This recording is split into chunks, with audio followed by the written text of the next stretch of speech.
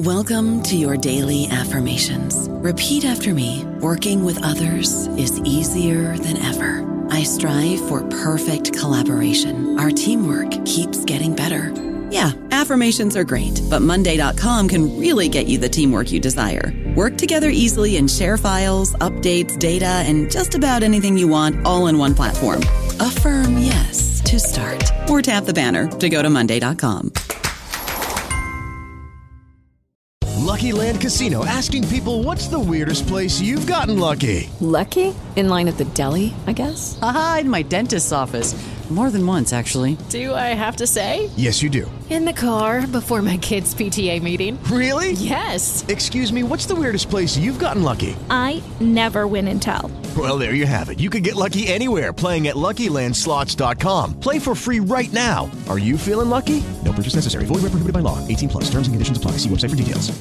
Hello, everybody. This is Marshall Poe. I'm the editor of the New Books Network, and I'd like to tell you that we have a new and improved website. It has 2 new features that we think you'll love. One of them is a vastly improved search engine, so that when you type in keywords, you'll get a bunch of episodes really quick. The other is the ability to create a listener account. And in that listener account, you can save episodes for later listening. So you can create a kind of listening list. We think these features are neat, and we think you'll enjoy them. Please visit the site today.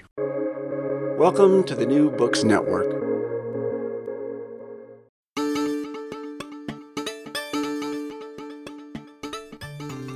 Hello, dear people, and any other sentient species listening in. Thanks for joining me on New Books in Science Fiction.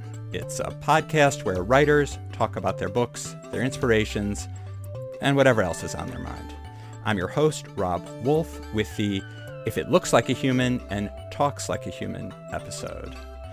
I'm delighted to be joined today by Madeline Ashby. She is a professional futurist and author of over 24 short stories and numerous books, including the Machine Dynasty Trilogy, the 3rd volume of which, Rev, came out in July. And she's with me now on Skype from her home in the fair, fine city of Toronto. Welcome to the podcast. Well, thank you for having me. How has your summer and the last few months been going? It's been interesting to be in the futures field during, I hate the phrase "in these times," as I feel as though every corporate email that I've received since March has said "in these times," or rather "in these times." And so I try to avoid using that phrasing as much as possible, but it has been a very interesting time to be in futures. I have a book coming out in September called How to Future, Leading in Sense Making in the Age of Hyperchange, which is coming out from Kogan Page Inspire, and it's co-written by my friend and colleague Scott Smith, and we talk about our work in strategic foresight and doing futures and science fiction prototyping and leading workshops and stuff like that. And it's a very strange year for it to come out. We had always known that a pandemic was going to be an issue at some point. We certainly didn't know that it was going to be in the year that we put out a foresight book. So it's been kind of strange from that. Other than that, I will say I feel uniquely pre-adapted to the situation in that I was already working from home. I'm an only child who spent a lot of summers alone at home, and I'm used to sort of creating by myself in a lot of ways. So in that regard, nothing has changed. What I do find myself missing is the opportunity to travel. I used to travel quite a bit for work, and I do miss that, and I miss sort of the people on the other ends of those trips, and also the opportunity to sort of experience another place. Well, you're also less unique, I guess, now, because everyone is working at home. As you say, you're well adapted to it, but now it's true. People probably were once jealous of you, and now everyone's kind of, not everyone, but I'm sure some people are actually sick of it. The charm has worn off, the working at home thing for some people. It's really one of those things that kind of breaks people down in terms of, I hesitate to use introvert extrovert because I feel like that's kind of a bit binaristic, but you definitely see who draws sort of comfort and security and energy and verve and vigor from being around people all the time, and who need that in their routine to be productive, and people who really truly don't, who value sort of, who have a different sort of value system in terms of their daily freedom. Like, what I like about working from home is my freedom. It's not necessarily, oh, I hate people. It's that I value my freedom. And I think that that's what a lot of people are discovering, is that freedom is a responsibility as much as anything else. Well, it's also so constrained. It's so frustrating because, yes, on the other hand, oh, we can all work from home. That means I could work from, and my fantasy would be, oh, let me work from Europe. Oh, I can't go to Europe right now. yeah. So what am I going to do? I'm just going to stay home. Yeah, and it's not as though like sitting in your local coffee shop is that much more attractive. In fact, probably the opposite. And so the opportunities that you might once have had aren't there. And the same for like a lot of parents with their children at home, I would imagine. I don't have children myself, but ordinarily, before this happened, a lot of parents wanted more time at home or wanted more flex hours to work from home, not anticipating that their kids would be there at the same time, I think. And so it's really thrown a wrench in the works of a lot of different people on a lot of different levels. Exactly. And as far as coffee shops go in New York City right now, you can only sit outside. So as long as the weather's nice and there are tables outside, you could, in theory, do that. So I want to ask you, of course, we are here to talk about your book, but I had one more question since we're on this, talking about these times. I can't know if I can say it the same way, in these times. yeah. You were born in the U.S., but you've lived in Canada for many years, and I was wondering what it's like to be there now on that side of the border, on the northern side of the border at this particular time, or in these times. Yeah. It's I'm extraordinarily privileged. I'm not, a wealthy person by any stretch of the imagination, but I know that there is a system of governance and a system of healthcare that is there in theory to take care of me. And health is wealth. The thing that your grandparents used to tell you, health is wealth, is true. And we're finding that. I think a lot of people are discovering that in a way that they possibly hadn't before. One of the things that the Canadian government understands is that they have a responsibility to take care of their people, their residents. And even I live in a province. I live in the province of Ontario, which is run by a conservative premier, which is the equivalent of a state governor. He's the brother of Rob Ford, who some of you probably remember from the crack smoking mayor days. Oh yeah, he was. And the heyday of Gawker. Yeah, exactly. Yeah, he really burnt out publicly, didn't he? He was a character. And so his older brother is now the equivalent of a state governor here. He's the premier of Ontario, and he's for the Conservative Party. But even, at the start of this, even they sort of understood the need to get testing out to sort of draw down activities. Now, Toronto and sort of Ontario are in what's called phase 3, which is sort of opening more and more things. And there's a huge debate about whether or not to send kids back to school, how many of them to send back to school, all that stuff. And we'll see if we see resurgences. To date, Canada has experienced over 9,000 deaths. And that's total. That's the entire country since the start. Since we began charting, actually, is more accurate. And that's the equivalent of about 9 days in the U.S. And so I feel extraordinarily lucky and privileged to be here. I'm very fortunate to be here. I wish that my parents were taken care of in the same way, and that everyone was taken care of in the same, if not better, ways. That's, there are a lot of things that I would change about the Canadian healthcare system, or the Ontario, more specifically the Ontario Health Insurance Program, OHIP, as it's known up here. I wish that they would expand the care rather than limiting it. And I think that there are a lot of improvements that they could stand to make, but it's so much better than the alternative.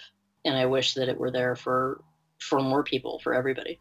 People always say they're going to move to Canada if, In 2016, they said they were going to, and now I think people will if we have a repeat in 2020. I had friends who said that in 2003. I had friends who at the start of Iraq War II said, well, I'm moving up there. And I was probably one of the only ones who actually did. And I married into Canada.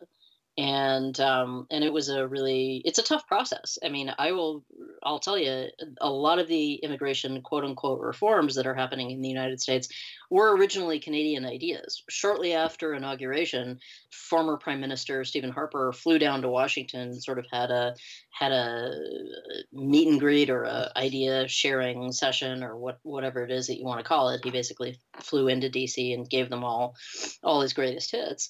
And among those were things like, a points system for immigration or language tests or changing things like not doing shorter censuses, doing, let's see, what else, suppressing climate data, stuff like that. That was all in the Stephen Harper rulebook. But the difference is that that's what got him kicked out of office. Or not kicked out, but unelected. Don't ruin my image of Canada as a haven that we can all escape to. I sort of wish that Canada understood its potential in this moment, because it has this really unique opportunity to step up and sort of take its place in a way that it hasn't before. I think also it was trying to position itself on the UN Security Council and failed in that. So I'm not sure that they'll try something like that again. But I think that this is a moment where a more, even if it's problematic, even if it's imperfect, even if it's just the beginnings of the experiment, a more humane approach to certain issues is probably what will sustain people in the long term, and what creates prosperity in the long term. In the 50s in the United States, what sustained people was not just, oh, the war is over, everyone is rich now, everyone who survived. It was that there was huge, strong union movement. It was that there was greater participation in those things. There were huge public works. We expanded things like highways, libraries, infrastructure, all kinds of stuff.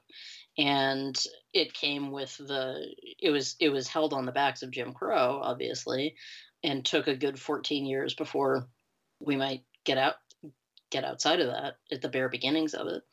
But I think that it's important to recognize that when you treat other people as your neighbors, when you sort of think in those collective terms, in the long term, that prosperity actually grows. That is the real meaning of the rising tide raises all ships. I should save this for the end of the interview because I want to talk about your work as a futurist, but it makes me wonder, do you always neutrally try to say, well, this is what's coming, or do you try to shape it a little bit, because clearly you have a sense of what would be good to have coming, but that isn't always necessarily what's on the horizon. Right. Yeah, no, you're correct. I mean, within the scope of my foresight work, all of my work is constrained by the question.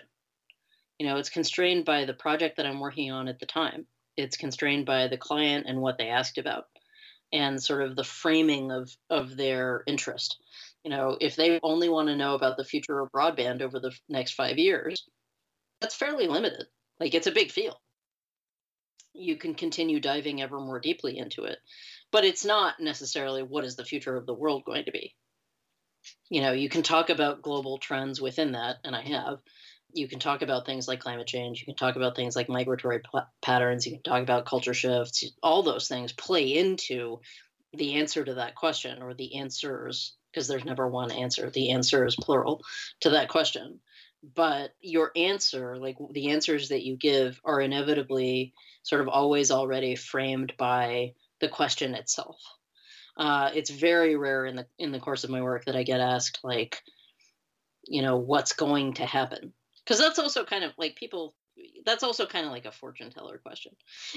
And I inevitably get sometimes I do get sometimes the question of oh, so you're a fortune teller, or oh, so you know the future. And it's no, I know people.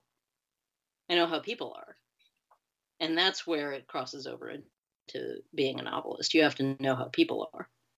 That's fascinating. And I see where I've let the conversation not go off the rails, because this is all fascinating.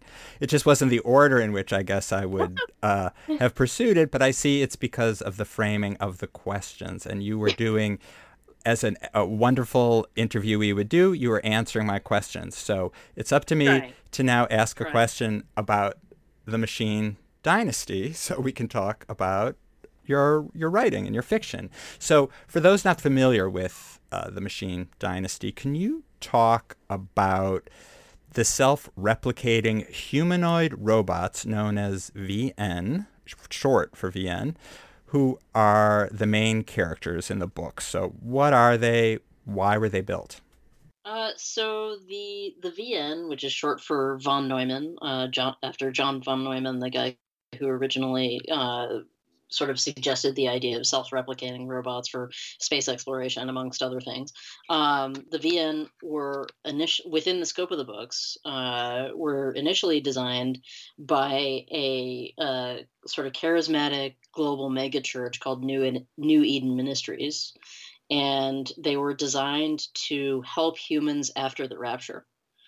They were built as sort of self-replicating humanoids, so they create themselves via sort of robot parthenogenesis, much like a Russian doll, right? They have infinite copies of themselves within oneself. And as long as they eat a very limited diet, they won't butt off and create more of themselves. But if they eat too much, they will not only just sort of grow in size to their quote unquote adult size or their predetermined adult size, but they will also butt off and create more of themselves. And so within the scope of the first novel, we meet a 5-year-old, very small little girl robot by the name of Amy, who at kindergarten graduation, in the full presence of all of her human classmates and her human dad and her robot mom, where she's like literally the only robot girl in her class, the only VN girl in her class, her robot grandmother shows up and disrupts kindergarten graduation and attacks her mother. And Amy, being the kind of girl that she is, runs up on stage and eats her grandmother alive. Yes, just like the charming girl that she is. Yeah. Yes. Amy's been kept on a starvation diet for about 5 years, and it shows. And granted the opportunity, she utterly devours her grandmother whole. And thereafter, her grandmother lives as sort of a partition within her consciousness. And Granny does not like human beings and is capable of hurting them, unlike most robots within the scope of the books. And she occasionally will take over Amy's body and make her do things that are very bad. Yes, exactly. And I guess it's funny because the idea of a child eating a person right there, that's a problem. A small girl eating a fully grown person, all those things are kind of incredible and also very compelling. It's a little problematic, yeah. I suppose they make a certain amount of, I mean, they make sense in this world because what the VN eat, they don't eat human food. They eat... No. They eat machine parts and heavy metals or sort of rare earth ores and things like that. And they actually can buy sort of food that's engineered for them, basically, where they buy essentially the battery parts or shaped like food, which I actually sort of modeled after like Taiwanese vegan cooking, which is, food, most often wheat gluten, that is formed to look like meat, but isn't. And I started imagining like what things would be, what those machine parts would look like if they were press formed into hamburger patties and things like that. Right. So it's not so strange if her grandmother's actually made of this kind of metallic rare metals, that sort of thing. They're all the same on the inside, which is to say that they have like sort of a silicone skin with like sort of memristors and polymer underneath, but all of their muscles are just carbon aerogel, so they're essentially made of smoke on the inside. And so they're, she eats her, but she eats the constituent parts, but she also just sort of inhales her. In essence, though, although they were designed presumably to be there to help humans after the rapture, the poor soul is still here. In the book, I mean, as a practical matter, until the rapture, these VN are around. Yeah. So what happens with regard to the rapture is that the rapture the rapture has not occurred. And what happens is that the megachurch, for other reasons, is the subject of a massive class action suit. And in order to fund their defense, they have to sell the API and the technology that makes the VN. They had used their own coffers, their own donations, and sort of their own investments to fund the development of these creatures, of these robots and machines, and then had held them in reserve. But when they are forced to defend themselves, when they have to pay for defense, and then when they have to do a massive payout to victims within the megachurch of abuse, they have to sell the API on these machines, and then they become part of sort of mass corporate production. Right, and they end up being used the way one might imagine humans would use and abuse creatures that look exactly like humans, but are incredibly attractive and strong and can do things. So they're essentially, slaves who may be thoroughly abused as sex toys or who knows what, or in amusement parks and shot up as there's an incredible, the beginning of the third book where there's a Westworld-like place. But people also treat them the way Amy's mother was treated, Charlotte, by a human, treated as a spouse, and the human father and Charlotte were trying to raise Amy as quote unquote normal. Obviously that effort maybe didn't pan out the way they expected when she ate her grandmother at the kindergarten graduation. So I wanted to talk about the notion, because it's really pivotal to the books, this idea of a fail-safe. And I have to ask, I know it's an obvious comparison, and I think I've seen others make it, but on the other hand, no one wants to talk about Isaac Asimov anymore for good reasons, for his offensive and disgusting treatment of women. But his 3 laws of robotics have been a mainstay, I think, both in science fiction and even in science itself. I mean, people imagine robots as these creatures that must be programmed to not hurt humans. And in Asimov's conception, the first law was about robots being prohibited from injuring humans, or through their inaction allowing a human to be hurt. But you've taken it a step further, because these VNs have a fail-safe where it's not just that they can't hurt, but they need to intervene and help a human in pain or danger.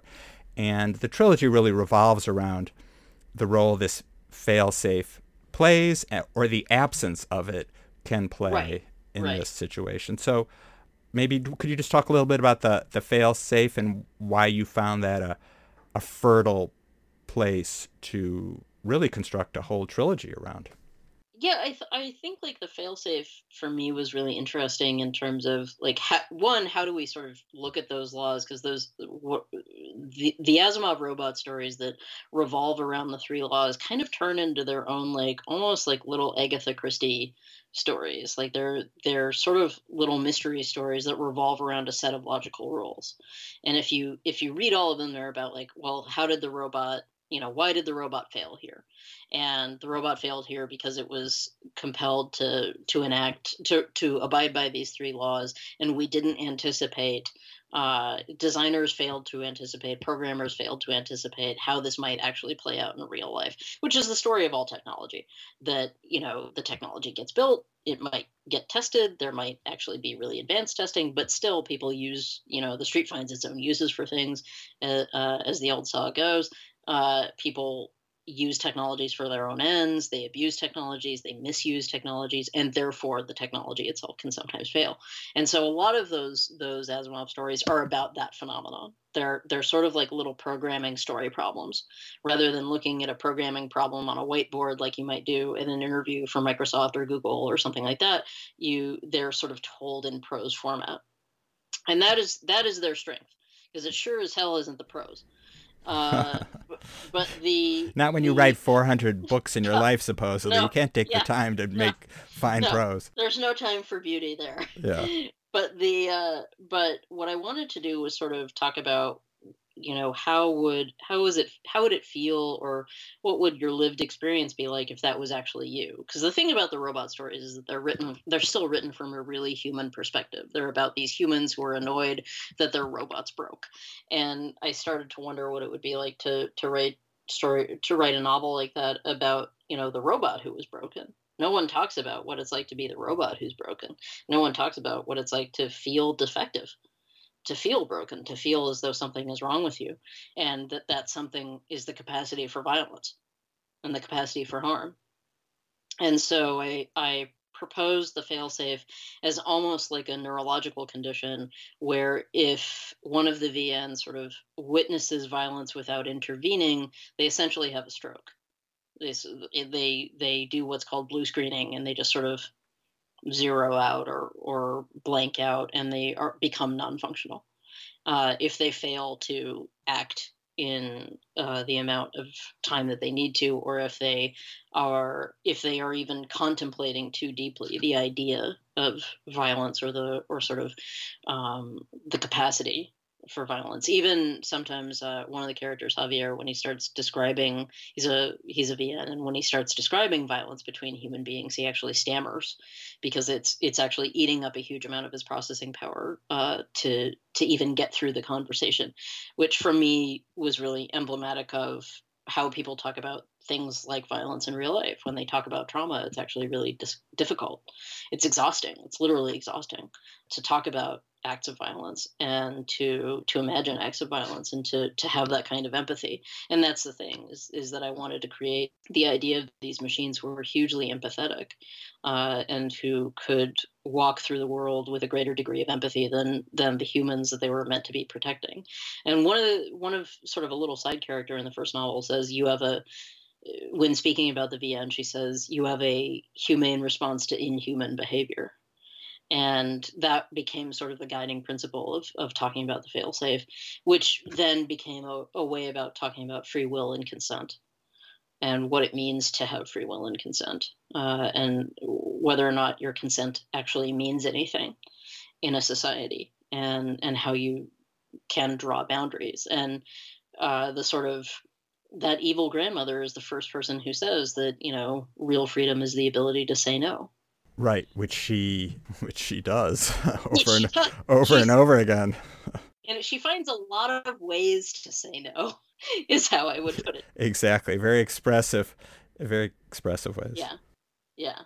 I don't know about you, but I'm very busy and I don't have a lot of time to cook. That's why I subscribe to Factor. Eating better is easy with Factor's delicious, ready-to-eat meals. Every fresh, never frozen meal is chef-crafted, dietitian approved, and ready to go in just 2 minutes. You'll have over 35 different options to choose from every week, including Calorie Smart, Protein Plus, and Keto. These are 2-minute meals. Factor meals are ready to eat and heat, so there's no prepping, cooking, or cleanup needed. They're flexible for your schedule. Get as much or as little as you need by choosing your meals every week. Factor is the perfect solution if you're looking for fast, premium options with no cooking required. Sign up and save. We've done the math, and this is important. Factor is less expensive than takeout, and every meal is dietitian approved to be nutritious and delicious. Head to factormeals.com/NBN50 and use code NBN50 to get 50% off. That's code NBN50 at factormeals.com/NBN50 to get 50% off.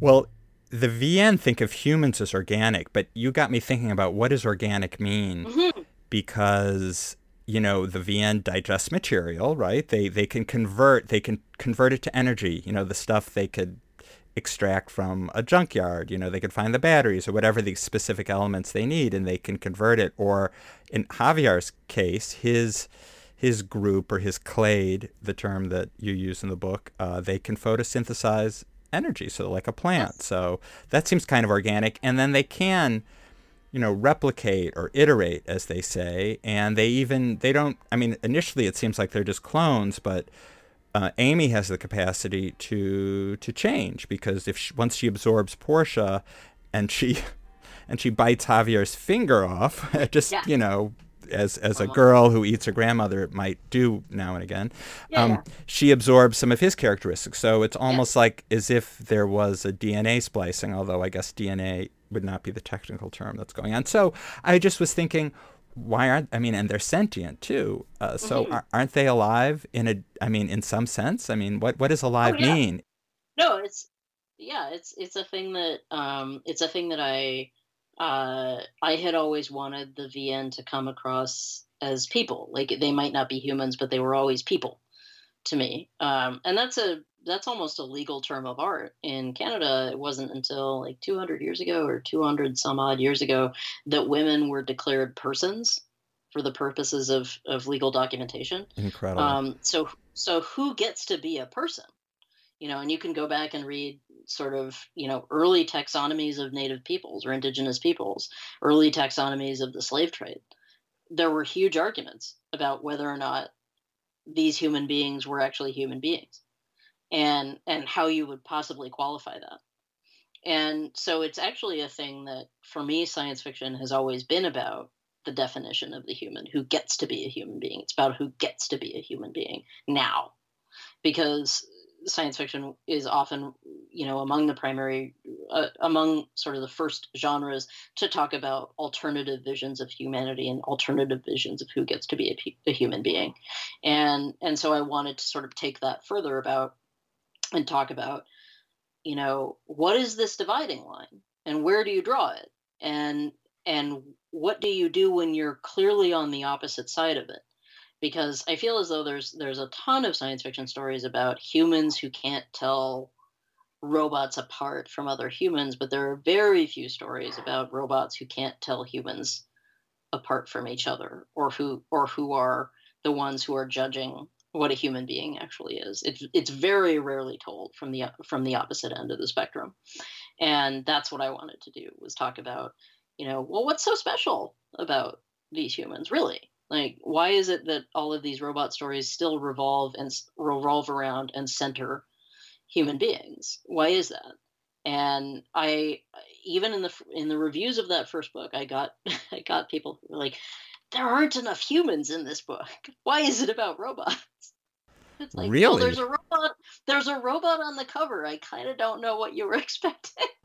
Also, I mean, the characters are fully developed. I mean, they're fully developed characters, so who cares? I mean, you could read Watership Down and it's about rabbits and be like, I mean, but anyway, your point is more, I mean, is a fascinating one. And I was thinking that. I was wondering, how many stories actually do look at it from the robot's perspective, because that is the perspective of this trilogy. All the significant characters, all the points of view are, and I think it's almost, maybe there's a couple vignettes, you would know, I mean, obviously better than me, but maybe there was a couple pages here and there. Oh yeah, in the beginning of the third book. I think the prologues are always from a human perspective, like from an organic human perspective, but that's a thing I established in the first one, then I just sort of decided to go with it for all the others, and then it switches over to a purely synthetic Right, right. Perspective. Well, so let's talk about it. In Rev, we have Portia and Amy again, and by this point, they're separate. So Portia, are now separate, yes. Portia has been extracted from Amy and lives on I guess on a server. I mean, she basically lives anywhere she can live, but not in a body. So she's basically across the earth, anything that's connected. And Amy has cut her off and is in her body. And so they're separate, but they're both fighting for something similar. They're both trying to preserve a future for the VN that's free from human interference, basically. But they're approaching it very differently. And so I thought maybe you could talk about that, like their different approaches. I mean, without, to the extent you feel comfortable. I mean, I don't think it ruins the plot, but just to discussing their attitudes towards humans and how they want to safeguard their own peoples, or I don't know if that's the right word, their own species, future. Species. The future of their own species. And whereas Amy, having been raised by a human father, having sort of dealt with humans very early on in her life, like, she really sees there to be a place for humanity in that future. And Portia does not. Portia does not believe that humans and BN can successfully coexist or healthily coexist. And she has very different experiences of humans from her early life as well. So they're each sort of speaking from their respective traumas or lack thereof, and their respective lived experiences, both of which are very valid. But Portia is willing to go to lengths that Amy is not, in order to secure that freedom. And it's almost, you could find like a parallel to like activism or something like that, to sort of moderation versus radicalism or something like that, or the decision to use violence and not, the decision to work within the system versus open rebellion. Like those types of things are sort of at play within the scope of the story, that Portia just does not believe that humans should exist anymore. Like she believes that their time is over. And Amy doesn't think that. She sort of believes that we can't condemn an entire species to extinction because it's inconvenient to us. and she believes in the possibility of humanity to redeem itself. And Portia most emphatically does not, and absolutely has no compunction about taking human life in great numbers. And I guess we'll leave it at that, not say exactly how it resolves itself. Yeah. So let me return a little bit to the idea of, your expertise as a futurist and where you see the future of robotics heading. Mm-hmm. And I was kind of wondering too if you thought the COVID pandemic created new ideas or new avenues. You've been seeing robots that are delivering things through empty streets. And then I was thinking of the different ways that, what's it called? When someone is sick and they're contact tracing, right? So I was thinking of, maybe there's some robotic, more efficient way of like monitoring. Anyway, these are my ideas, which are half-cracked ideas, but I wonder what you think about just the future of robotics in general and about this moment, like what might emerge from this time. I certainly think that this moment is a changing moment within that industry and within that field in a way that it's a changing moment for so many other industries and fields, right? Like, for example, the field of education is changing like seemingly by the hour in its response to this pandemic. Now we're talking about things that, within the realm of education that we never would have talked about before, like, just moving everything online all the time, or, we're just going to move all classrooms outdoors, or like, things like that. Things that were sort of pipe dreams before, or things that would sort of, ideas that didn't get a lot of consideration before are suddenly on the table.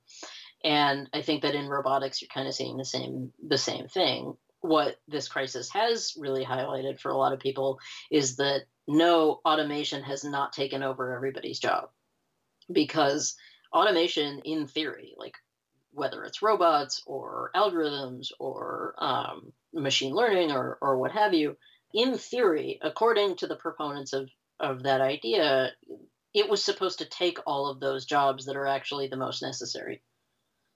The automated checkout line at your Walmart or your Safeway or whatever was supposed to take the place of checkers.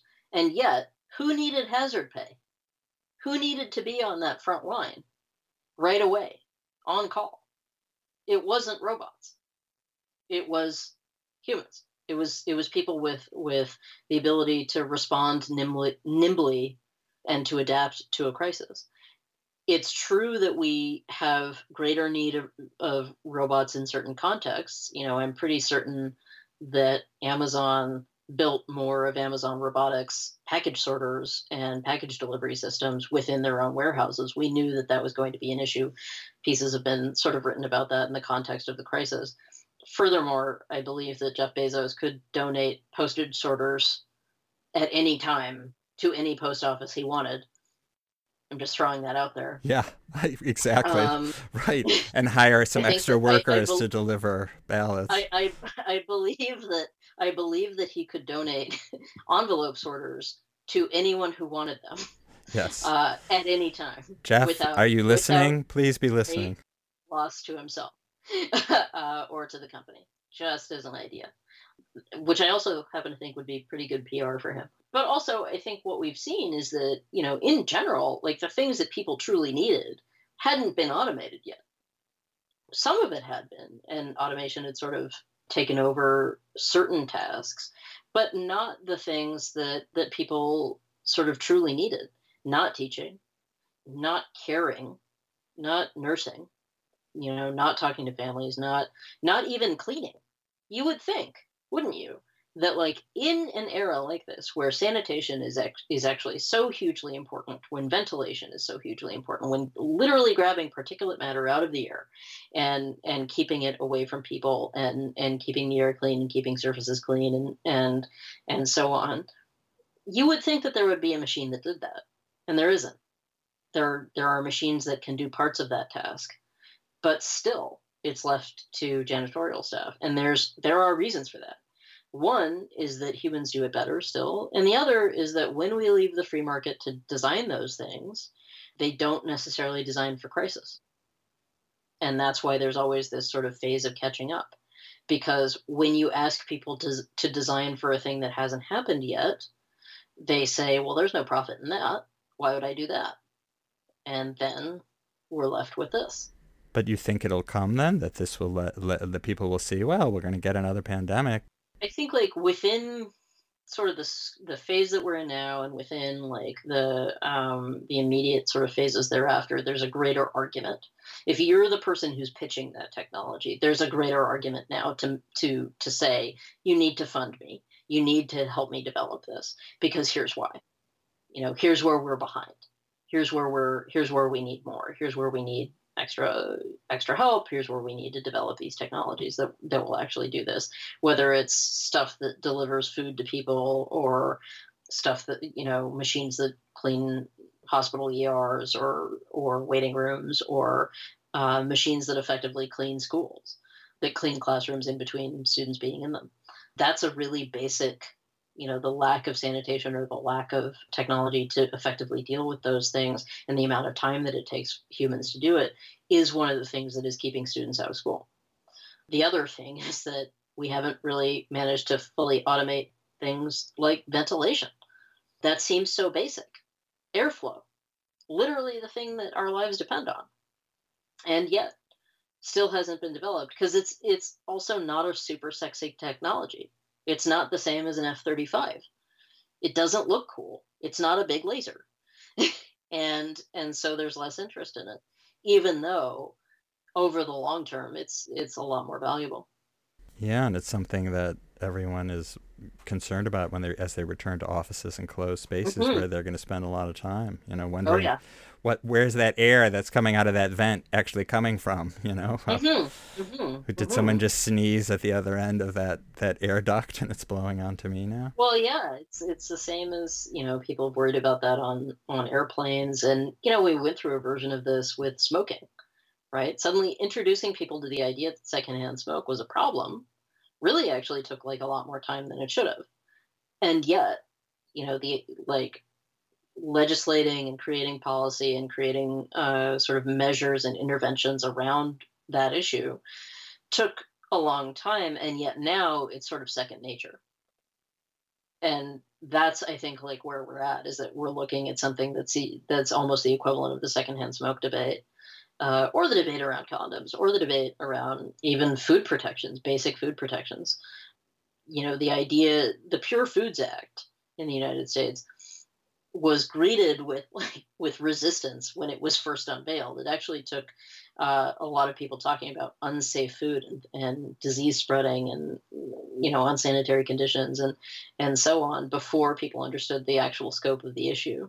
And still to this day, we're dealing with issues of food security and sudden spreads of E. coli, listeria, salmonella, stuff like that. And those are all sort of like little mini reflections of this same issue.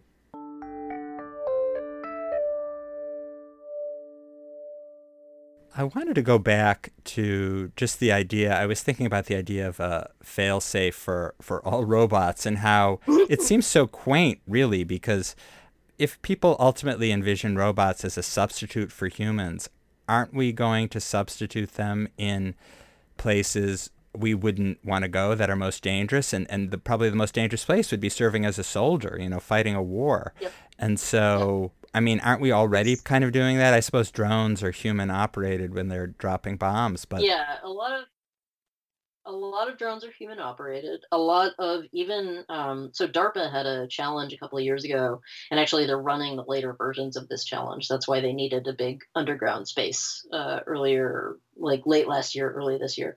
They needed a big underground sort of space to play in, because one of their major design challenges, or sort of one of their grand challenges, is developing robots that can go into war-torn areas, or areas where there is a huge amount of breakdown, even at the level of like just collapsed buildings and things like that, that can then go and take care of soldiers. It's not that they need robots that will shoot other human beings. They need robots that will go into places in combat zones or in former combat zones to grab people who are injured and take them out or take care of them. And the design challenges around that are actually very difficult. Our bodies have evolved to handle a lot of different things about our terrain. It's not just, the fact that our skin can tan, or the fact that we have our own heating and cooling systems within our own body. It's the fact that our limbs and our hands and fingers and feet and toes can scrabble over tough terrain. We can handle rough, rocky terrain. We can sort of see and visualize the landscape and make decisions strategically based on how we think that we can get into a broken down building or into a building that's on fire. When you're starting from zero, that's not necessarily the case.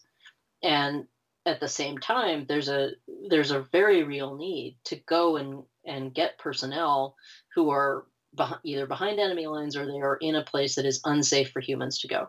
Certainly we saw that in places like Fukushima, when the Fukushima crisis happened after the tsunami, and we knew that there were people in the nuclear power plant. And what ended up happening was that they had to send robots in to see how many there were.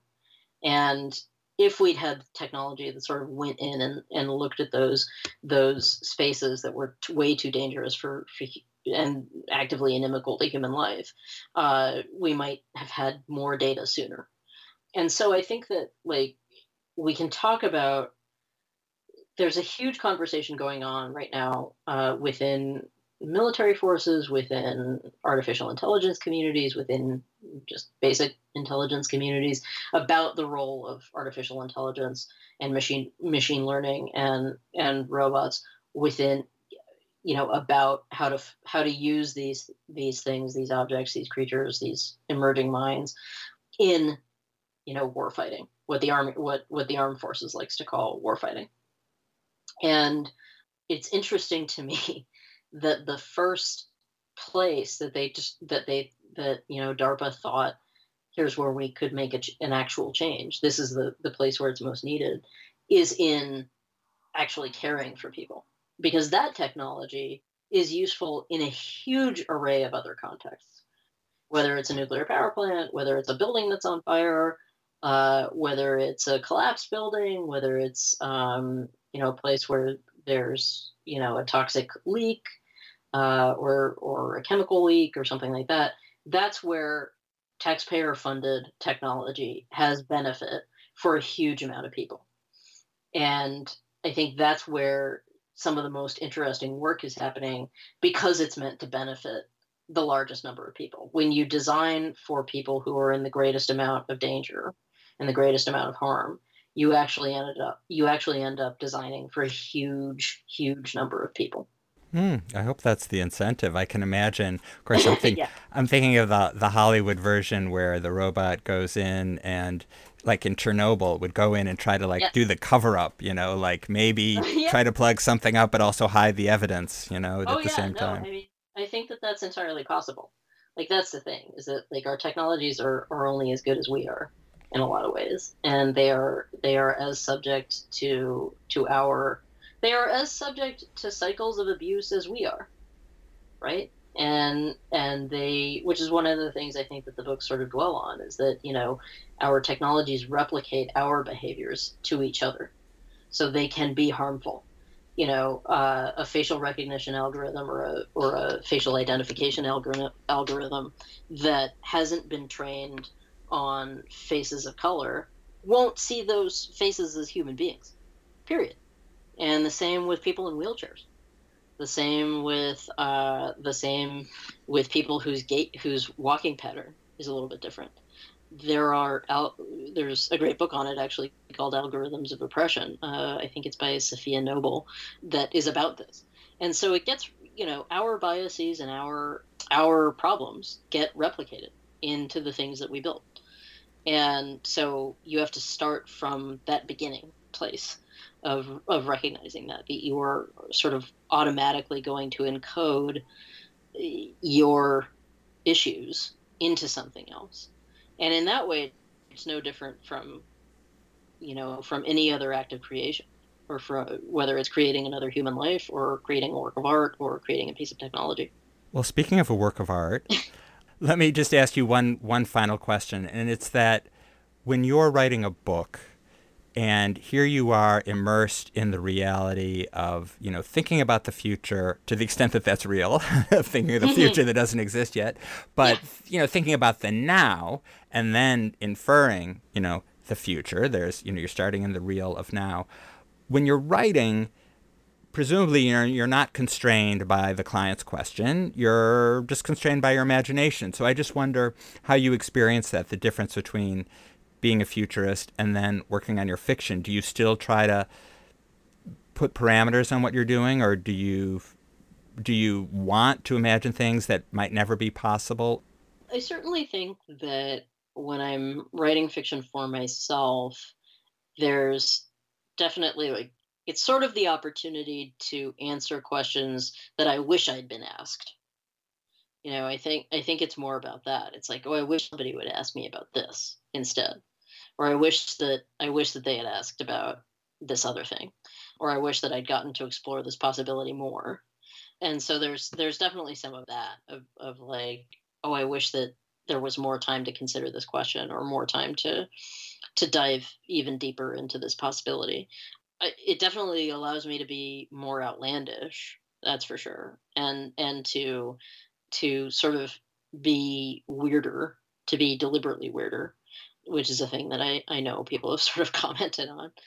So I think that there's a great deal more freedom, but you have to spend that currency in a certain way, right? Like you have to spend that currency in terms of the suspension of disbelief and the reader's willingness to engage with you at the level of within the world of the story in a certain way. And you have to sort of frame all of that outlandishness, at least I think you do, within a certain grounded research sensibility that sort of says, okay, I'm going to ask you to accept this strangeness, but I'm going to ground it in a lot of things that are familiar to you, and a lot of things that you're probably more inclined to believe, as a way of talking about this other different possibility, and also sort of a way of talking about how humans function, or how people actually are.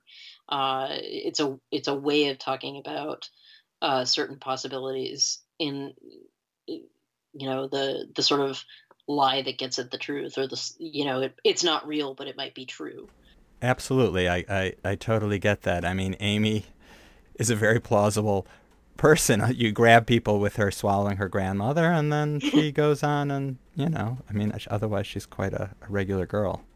She has it's what I like about that story, or what I like about Amy, is that she makes a very impulsive, rash decision that we all do when we are young, and then has to suffer the consequences of it. And that's very real. I think that's real no matter who you are. And it's that the story becomes about sort of having to live with this decision that you made, and what is the fallout of that, and how does that impact other people. And from that perspective, that's a very human story to me, even though it happens to be about, a person who's not. Well, thank you so much for writing the trilogy and for coming on the podcast. Well, thank you for having me. I appreciate it. I've been talking to Madeline Ashby about Rev, the third book in her Machine Dynasty Trilogy, and we've really been talking about the whole trilogy. The final book, Rev, came out in July, just last month, from Angry Robot. Thank you for joining us today on New Books in Science Fiction. If you haven't yet, please subscribe to the show on your favorite podcast app.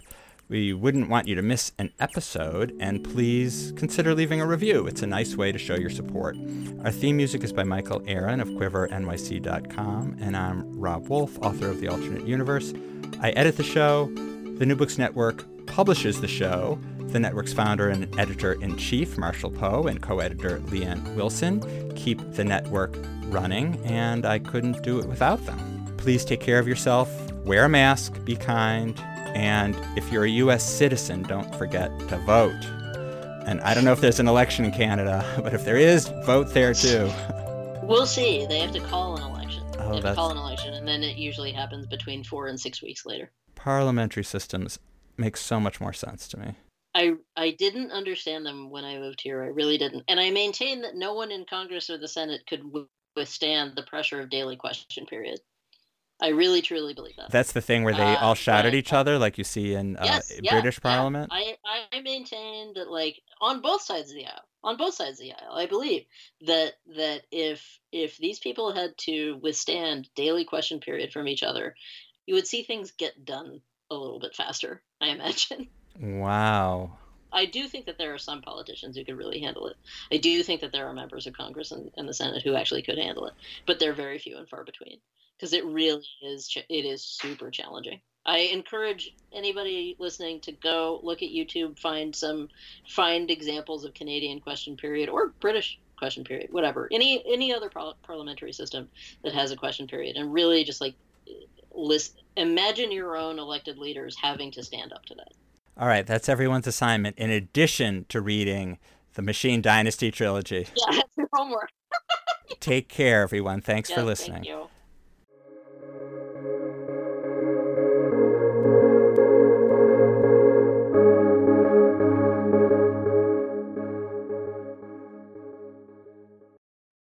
With the Lucky Land Slots, you can get lucky just about anywhere. This is your captain speaking. We've got clear runway and the weather's fine, but we're just going to circle up here a while and get lucky. No, nothing like that. It's just these cash prizes add up quick. So I suggest you sit back, keep your tray table upright, and start getting lucky. Play for free at LuckyLandSlots.com. Are you feeling lucky?